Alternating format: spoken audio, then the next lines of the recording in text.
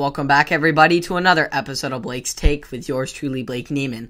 And it had been 2 weeks since the Warriors stepped back on the gridiron, with their last live action coming against South Umpqua in that devastating defeat on the road. The following week, though, just hours before the game, the team was notified that Scio had to forfeit due to a COVID outbreak, resulting in a win nonetheless for the Warriors.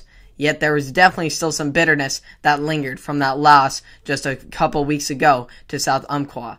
So this Friday night, the Warriors were eager to get back out there and compete. It was definitely a tale of two halves for the Warriors, who had a very slow and sluggish start, only putting up 14 first half points.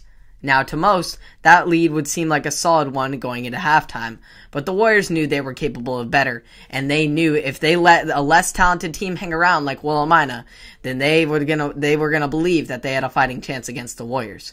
In the second half, though, Vilhoma shut down that belief, with me in particular punching in a touchdown on the opening drive to give us a 3-score lead in my first career high school varsity touchdown, which was cool for me and my team as a whole.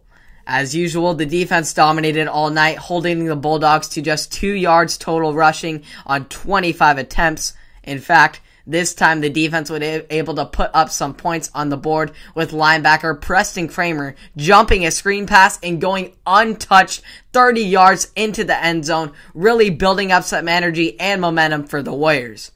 As the game was winding down, coaches began to sub in younger players to get them some game experience, which is critical for their development in a year where there's no JV team. One of those players was my little brother Grant Neiman, who was supposed to work in with quarterback Caleb Jensen, who had not seen any action since the Woodburn game, but was taking limited snaps to get back into the feel of things.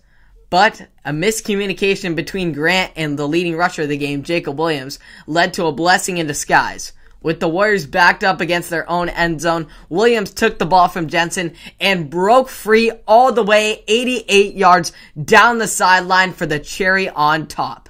Luckily, Grant still did get his opportunity to get some carries with a different Caleb, freshman Caleb Russell at quarterback.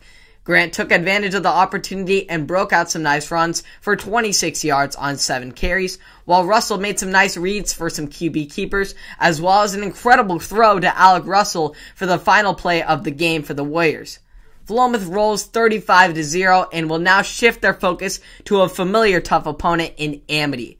Last year, Amity got the best of the Warriors 33-6, but this time around, the Warriors are going to be ready.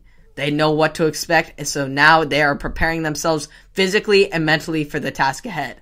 Last year, there was no league title or playoffs to play for, but now, this time around, there is a playoff and a state championship on the line, as well as league title implications, so the stakes are going to be a lot higher. It sure is going to be a battle, and we're going to need all the support we can get. So whoever can make the drive down to Amity next Friday night, we would really appreciate our home fans being there in a road game that is so critical to our season. Thank you so much for tuning in to another episode of Blake's Take. Hope you all enjoyed that local action for the Warriors bouncing back. They are now 5-1 and looking to really get these next 2 tough games, get the win there so they have a really good shot at this league title and the playoffs. And we will keep you updated on all what that's going on Apple Podcasts, Spotify, and or YouTube. I'll see you all in the next one. Have a great day.